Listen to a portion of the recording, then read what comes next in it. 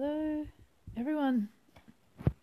Welcome back to another edition of There Are Little Kingdoms.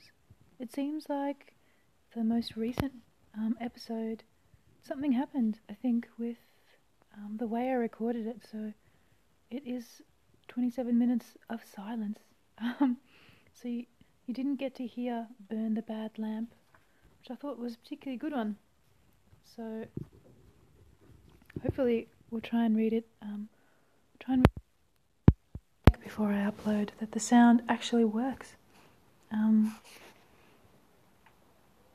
It's a nice night, it's Sunday night when I'm recording this.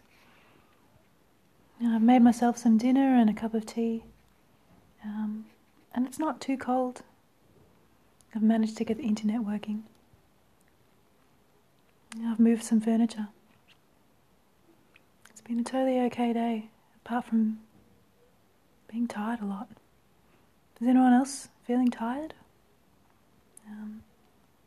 Well, in case you haven't been sleeping at night, we've got this podcast here to ease your early mornings of wakefulness.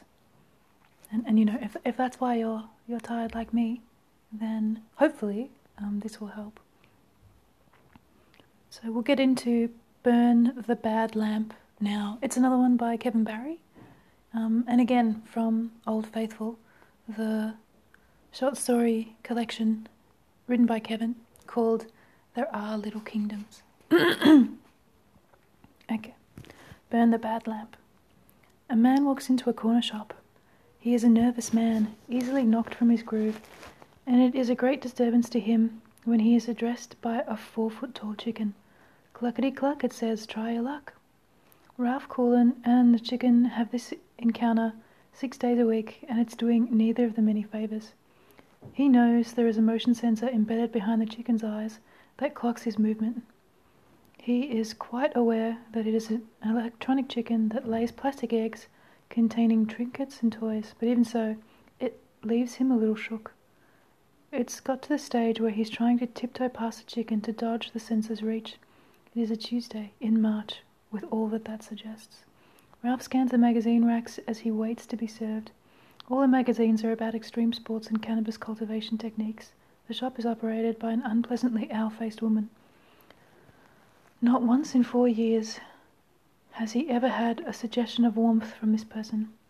He knows that perceived slights is one of the key danger signs, but there is nothing perceived about it. He is always super friendly himself, to provide an instructive contrast with her surliness. But you might as well instruct the wall. He buys a sausage roll, a Diet Coke, and a scratch card. She slams his change onto the counter and eyes him as though to say, "More? Is there something more?" I love that. A ferocious day, all right, he says. But typical enough for March, I suppose. Yeah? That's a breeze would take the skin off you. Is it?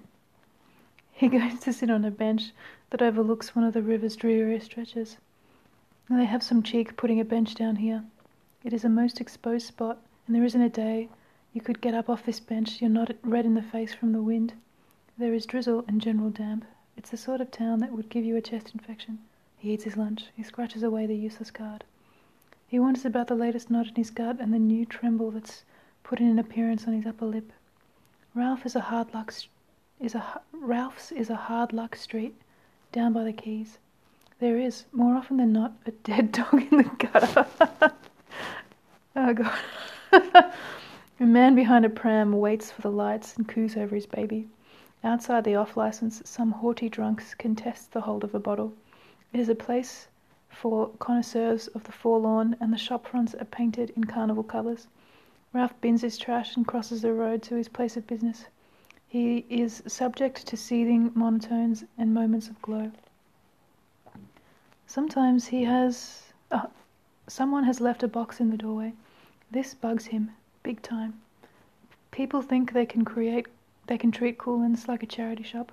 They say, "Hey, listen, okay, what do we do? We'll drop it off with that guy down the quay, the guy with the hair." Ralph drags the box into the shop and kicks it to one side. He becomes philosophical then. At least the box can occupy a segment of his Wednesday. Ralph divides his days into segments, with each segment defined by a designated task.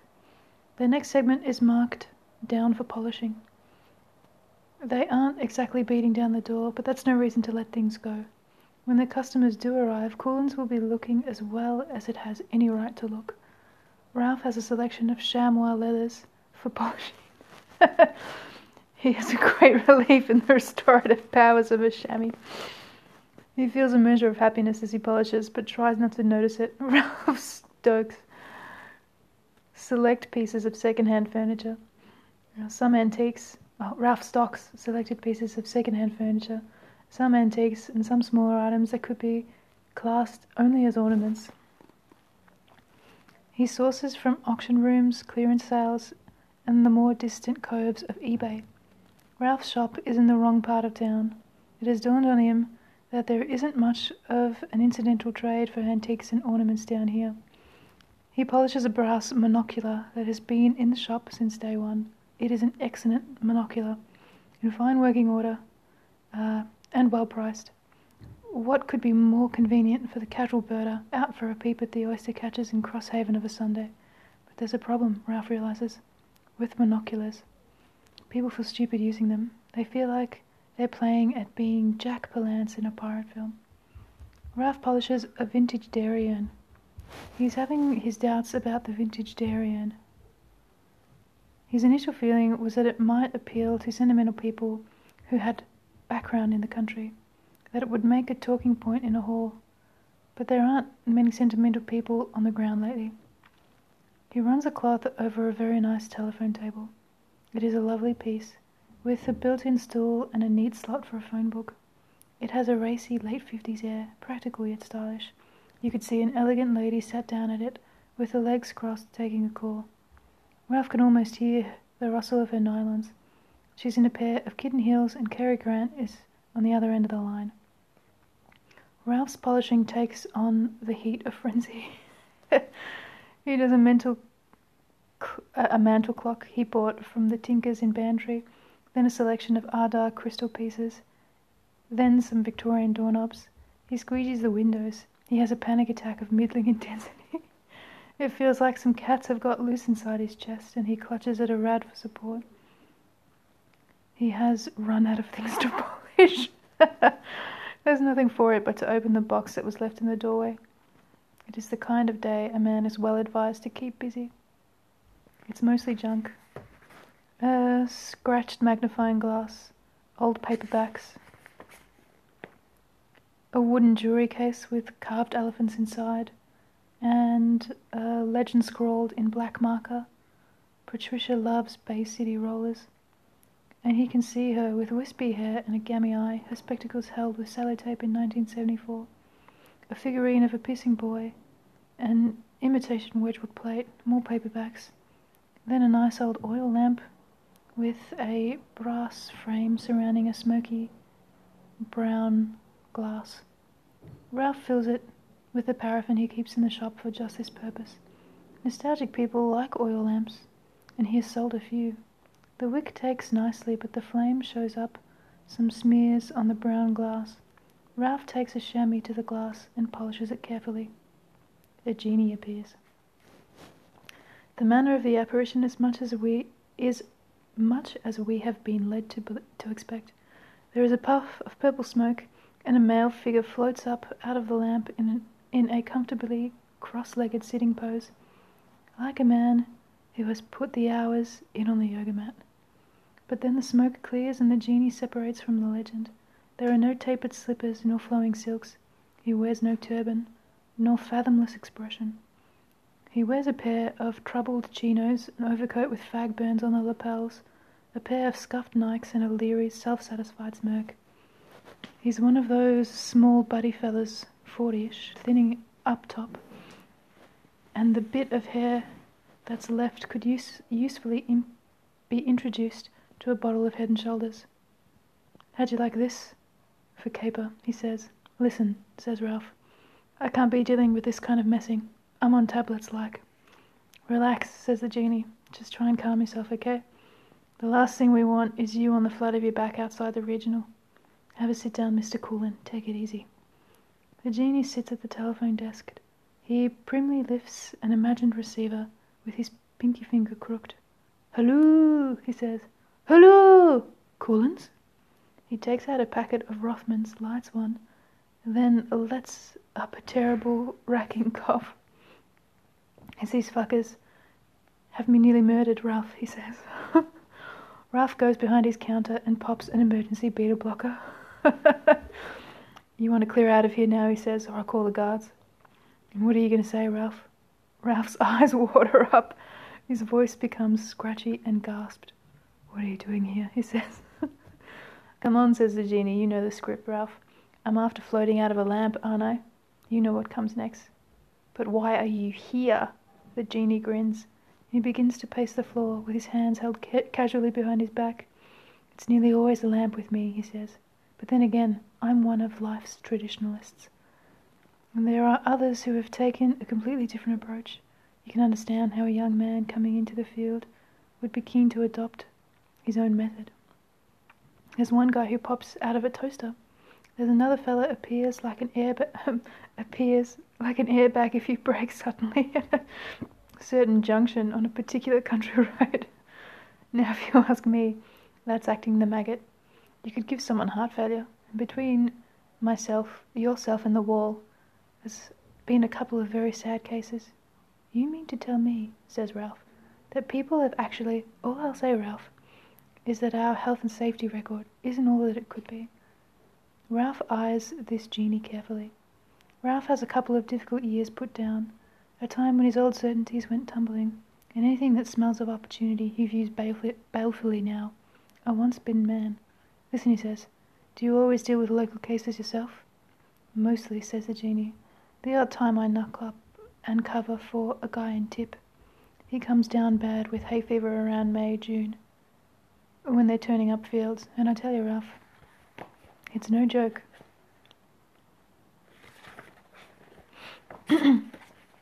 "It's no joke dealing with the crowd up there.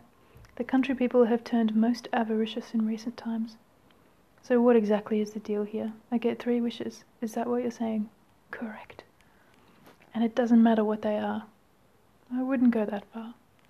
I can be as disappointed in people as the next man. And if I'm disappointed, who's to say that I'll perform my duties in as careful a manner as I should? Try not to disappoint me, Ralph. I hate to be disappointed in people. Would you believe I'd a guy wishing for a long-term parking space convenient to Southmore? I had another fellow looking for a 48-inch plasma screen. I looked at him, Ralph, and I said, 'What do you think you're dealing with here? An Argos catalogue?' The genie becomes irate. The pitch of his voice rises. 'You give people a chance,' he says, balling a fist and slapping it into his palm. 'You give them a chance to transform their lives. You give people possibilities. You give them every fucking opportunity. And what do? They look at you like you're crazy. Don't disappoint me, Ralph.' 'I wish,' says Ralph Coolin, 'that I had a singing voice.'" The genie stops short. "I see," he says. "And how long have you been having problems at home?" Ralph pales. "What do you mean?" "All the old spark gone out of it. Killer." "This Coolin case," thinks the genie, "is a no-brainer.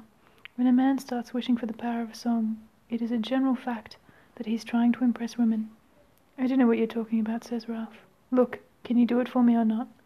What I'd love is a good solid tenor, one that'll hold through on a note. But if that's too much to ask, maybe you could just do me something that's kind of just husky." The genie holds up a warning palm. "Wait," he says. "Let me think this over." The genie settles on a 70s sofa chair of brown corduroy, crosses his legs, and considers the ramifications of Ralph Coolin's wish. You can't just suddenly give someone a singing voice and forget all about it. You have to consider what they'll do with this gift, because our talents, coldly used, can be as deadly as knives. The genie notes that Ralph is a dapper sort. He is well turned out, carefully groomed. Also, there is the fact of the hair. The genie has to be careful. This could be like turning a young Engelbert Humperdinck loose on the north side of the city. There wouldn't be a marriage safe for miles. It is in this way that the genie's job sometimes has a high stress level. You will already have met genies. at flotation centres, at Reiki workshops, haunting the backs of chapels, trying everything and anything as they attempt to ease their anxieties. You will see them slumped over tables in sad dockside bars, or waiting on prescriptions in late-night pharmacies. Many avail of early retirement packages, but even if they leave the service at 50, they are already, in many cases, broken men. The manipulation and shaping of dreams can really take it out of you. Well, says Ralph. Un momento, por favor, says the genie. Rush hour thickens on the quay outside. There is general belligerence. Men pipe their horns at each other. Seabirds, jacked up on weird emissions from the chemicals plant downriver, stand with deranged eyes on the quayside walls and seem to waver in the light breeze as they watch it all go by. Now, what if a singing Ralph proves to be a force for good in his community? The genie pictures Ralph appearing at fundraisers for Nigerian refugees, or launching into feel-good John Denver numbers on Sunday morning visits to the terminally ill. Ralph waits.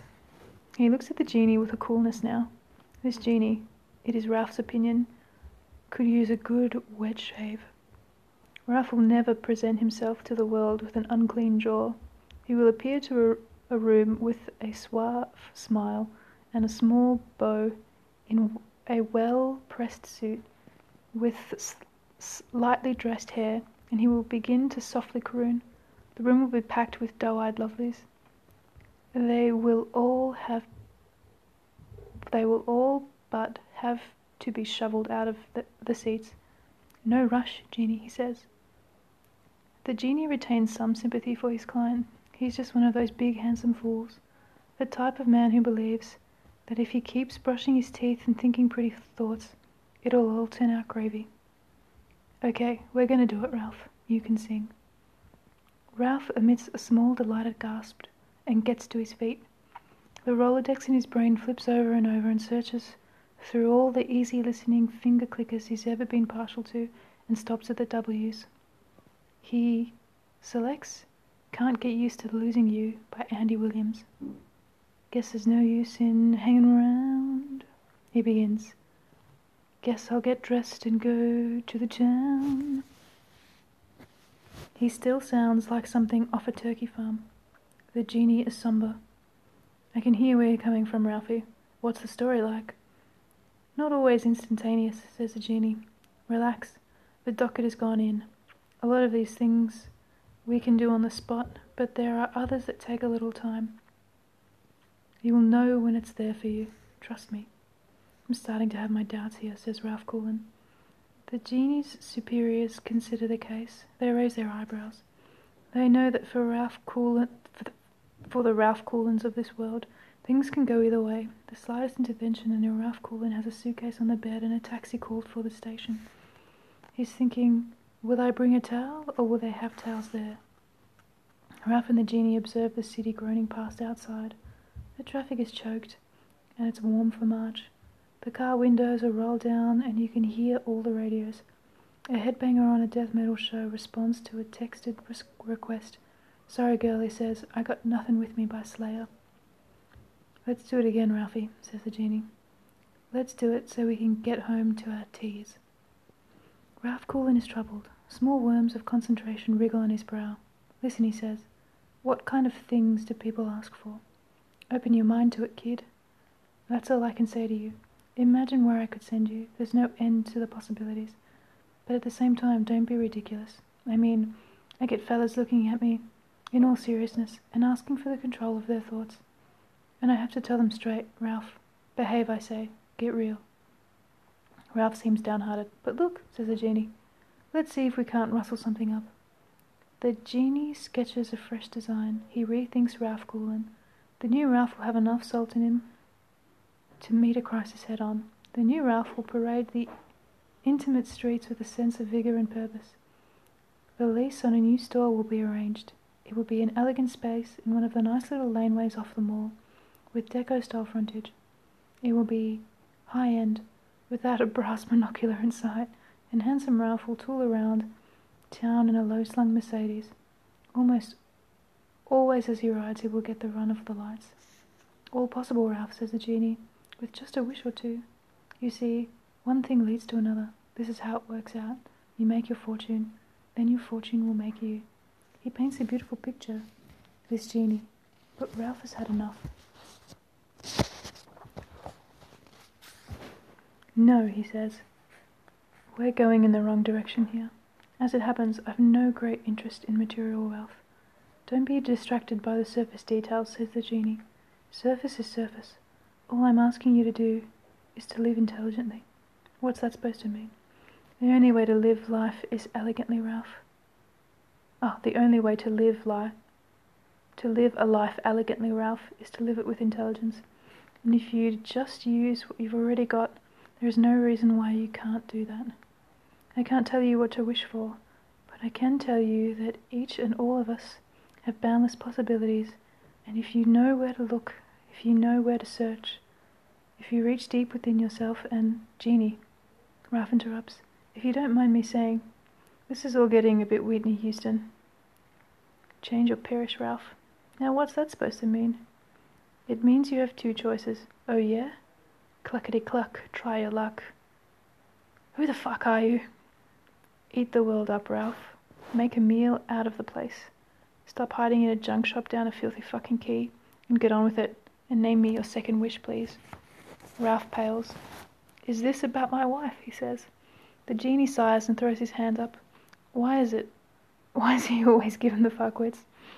Ralph Coolin comes out from behind the counter and stalks the floor. I have you now, he says. I have you now. And you know what, Genie? You're absolutely spot on. That bitch is the bane of my life. She's ground me down. So okay, fine, right, let's do it. I wish that Ralph, oh Ralph, I really didn't take you for that type of client. But you've brought it all home to me, says Ralph. Jesus, do I ever need to have that weapon out of my life?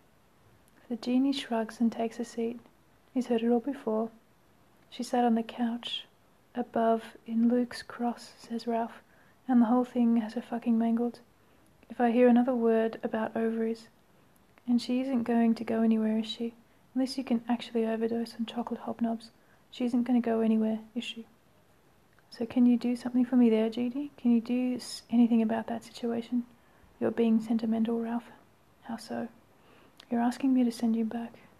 You want it to be all fluffy and lovely again, and you want to turn the clock back to when they'd walk on the long evenings to the Esso across from the brewery. They'd buy cornettos, mint and pistachio for her, original flavour for him. They'd walk by the river, feeling pretty jaunty, because you're self-important with it when you're young, and you carry it like a small dog carries a stick. She says, I hear there's going to be a heatwave. Yeah, right, Bridge. The windows of flats are left open, and people play records, dub reggae. All the crooked smiling dope heads with their elbows on the sill, and the angles of the rooftops lean on you. They make plans. They cross the shaky bridge and go up to one of the pubs in Sunday's Well. She gets amorous after a couple of drinks in her. The walk back home can be eventful, and when you come outside in the nighttime, it's like you spiral, you spin out, and your lungs fill up with the cold-starred air. She says, do an Elvis, and he curls his lip and does the thing. Uh-huh. Okay, says Ralph, fine, you got me. I wish I could go back to that place. Can you send me back there? You just been. The streets are thinning out. The traffic has started to bolt free of itself, atom by atom. Shadows slide down from the rooftops.